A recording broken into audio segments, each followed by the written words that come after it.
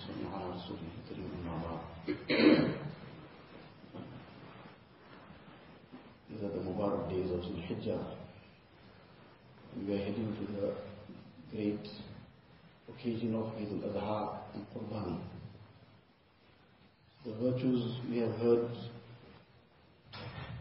and among the virtues of Qurbani is, on that day there is no action more beloved to Allah Ta'ala than the slaughtering of animals for the sake of Allah Ta'ala. So various riwayat and narrations explain this virtue. In one narration there is one exception, that on this day, on the day of Eid, there is no action more beloved to Allah Ta'ala than the slaughtering of animals for Allah Ta'ala. And the exception then is, something greater than this is, illa silat ar-rahim, except the joining of family ties. This has even a greater rank on this day than the action of Qurbani. Now, Qurbani is such an amal that when a person performs this amal for the sake of Allah Ta'ala, slaughters this animal for the sake of Allah Ta'ala, before the first drop reaches the ground, it already reaches acceptance in the court of Allah Ta'ala. And for every hair on the body of that animal, he is getting rewarded. So every hair on the body of that animal, who can count it? So what great rewards. But over and above that, now that is wajib. Doesn't mean that a person shuts the wajib to do something else. That has to be done. If a person has the means to do it, then it's wajib upon him. But something over and above that is that something that was unslaughtered, something that was slaughtered beforehand already, to unslaughter that on this occasion. That the family ties, the relationships, the kinships, that something disrupted it over time. Now the time has come that it can't go beyond this. Now the time has come to repay it, to mend those relationships. Deen, Nabi Sallallahu Alaihi Wasallam, the way of life that he has taught us is far beyond what insan can on his own accord ever think about. This is only the kalam of nubuwwat and the advice of Rasulullah Sallallahu Alaihi Wasallam that can give us such guidance. And this entire aspect of maintaining relationships and how to keep this life going in a smooth manner, everything Nabi Sallallahu Alaihi Wasallam summed up in 3 words, in 3 statements. Aspect of the conciseness of the kalam and the words of Rasulullah Sallallahu Alaihi Wasallam, he was jawami'ul kalim, that in short and little statements, in few words, the entire ocean of knowledge would be filled into it. So in 3 statements, Nabi Sallallahu Alaihi Wasallam summarized this whole aspect. And this is the whole summary of that branch of deen known as akhlaq. And mu'asharat comes away in it as well. Akhlaq is such a thing that on the day of Qiyamah, there is nothing weightier in the scales of good deeds of a person. Min khuluqin hasan. That good akhlaq, good character. Now in that, there's so many amal. A person can be making tilawat the whole day, making one khatam every day, making many khatams every day, Allah knows. Somebody could be making nafil the whole night, every night. Somebody could be fasting every day of his life. So all these things are great amal. It's not something small, it's very big. But when it comes to what is going to be weightiest on the day of judgment, in the scales of good deeds, Nabi Sallallahu Alaihi Wasallam says the weightiest thing would be a person's good akhlaq. Over and above the faraiz, obviously, what is compulsory. So this is such a great thing. What makes it so heavy? Because this takes the greatest pressure on the nafs also. A person who becomes accustomed to fasting, for example, then he can't do without fasting. A person who becomes accustomed to making tilawat of the Quran Sharif, it becomes part of his system. In time, he cannot do without it. Not that it is small, he still gets the rewards. But then it becomes something that becomes very easy. Alhamdulillah, that's a great thing, it becomes easy. But it becomes part of his system and he cannot do without it. But in practicing akhlaq, that challenge is all the time there. And every day that he has to practice his akhlaq, he might have to bear the same pressure. And as days go, sometimes that pressure might increase if it's coming from the same quarters. But he is bearing the pressure. That pressure is weight. That's the weight on the day of Qiyamah. In the span of good deeds. So Nabi Sallallahu Alaihi Wasallam summarized this whole thing in three statements. Sil man qata'ak. That join ties with the one who cuts off ties from you. To join ties with somebody who keeps good relationships with us, that is not even a kamal of any sort, that is only insaniyat. That is the basic human quality that somebody is good to us, we should be good to him. That any insan would do. Even a person devoid of iman, he understands this much. But Nabi Sallallahu Alaihi Wasallam is teaching us something beyond. Sil man qata'ak. The person who is breaking ties, cutting off ties from you, you adopt his akhlaq. You join ties with him. As the Shaykh al-Hadith, Muhammad Zakariya Sahib Rahmatullah Alayhi says, sometimes these things happen. So in the family something happened, and he used to go once, twice a year to his hometown, Kandla. He used to be based in Saharanpur. And something happened while he was not around, in that absence of his. When he got there, he heard now the whole village is like one family, but half the family is on one side, the other half is on the other side.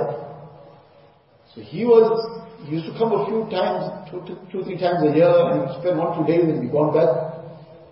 But his normal tertib was that because he comes for a short time and after so long, he would go and meet everybody. That was the ongoing thing. When he came, this was some issue. So he ignored the issue, whatever the issue is. Now obviously he falls on one half of the family. He went around visiting everybody. But now when he went to some houses, who were so to say on the other end of the issue, many gave him a whole lot of things to hear. And some shut the door in his face. In any case, while he is doing the rounds, one relative of his, close relative of his was joining him along. He is very upset about what's going on. In any case, this happened. Sometime later, again he came, several months later, this issue was not yet resolved. But according to his tartib, he went again visiting everybody. And again the same situation is happening. And this person who accompanied him the first time was with him the second time also. So he asked him, Aapko ghairat nahi aati? Don't you have any self-respect now? These people did this to you last time, and you're still coming to them again. And again they're doing this to you. So he replied and said, that what they want to do, they're doing. What I'm supposed to do, I'll carry on doing. I'm supposed to continue trying to mend ties and come and make salam to everyone, visit everyone. If they are doing something, that's their issue. But that does not stop me from what I'm supposed to do. Then Hazrat Abdullah says that it was a short time later that some of those who were the, so to say, staunchest against me at that time, in short time they became my ardent murids. Allah Ta'ala turned the hearts. But he practiced on sil man qata'ak. And this is where all the rewards of mending family relations come in. When Nabi Sallallahu Alaihi Wasallam says that the person who, the text of the Hadith Sharif, wants barakat in his life and barakat in his wealth, فَلْيَصِلْ رَحِمَهُ. He should join family ties for barakat in his life, barakat in his wealth. And this is something we all the time making dua for. But the prescription of dua also has to be made. But the prescription that Nabi Sallallahu Alaihi Wasallam is giving for this barakat is through this mending of family relationships. And this comes for the one who لَيْسَ الْوَاصِلُ بِالْمُكَافِي, not for the one who is doing good for good. That is, has to be done obviously. But the one who returns, somebody is cutting ties from him, he is joining ties here. He is the one who gets his reward. So the first thing Nabi Sallallahu Alaihi Wasallam mentions, still man qata'ak. Then wa'fu an man zalamak. The whole world is crying for rights. Everybody is demanding rights. And person is not concerned whether I am fulfilling what my responsibilities are. But I must get my rights. As a result, there is a broken society. Husband is demanding his rights, the wife is demanding her rights. Parents are demanding their rights, children are demanding their rights. Children are taking their parents to court for their rights. and brother and sister are demanding their rights, and everybody is demanding their rights. When it comes to fulfilling responsibilities, fulfilling duties, rights, even Deen and Sharia has taught what are the rights. What are the rights of the husband? This is explained. What are the rights of the wife? This has been explained also. What are the rights of parents? That has been explained in detail. But the mizaj and the temperament and the nature that Sharia has given us, that Nabi Sallallahu has given us, is to be concerned about fulfilling our duties. And rights, Ansar, Nabi Sallallahu said to them, time will come, you'll see others being given preference over you. And what you are entitled to, others might be given. So what you should be doing, in this zamana somebody will say, you must start toy-toying. Nabi Sallallahu did say that to them. He said, فَاصْبِرُوا حَتَّى تَلْقَوْنِي عَلَى الْحَوْضِ. They are of sabr, I'll meet you at Hawz al-Kawthar. And I'll make up for whatever you went shortchange in dunya. So this is the person has some rights, he's entitled to claim that right.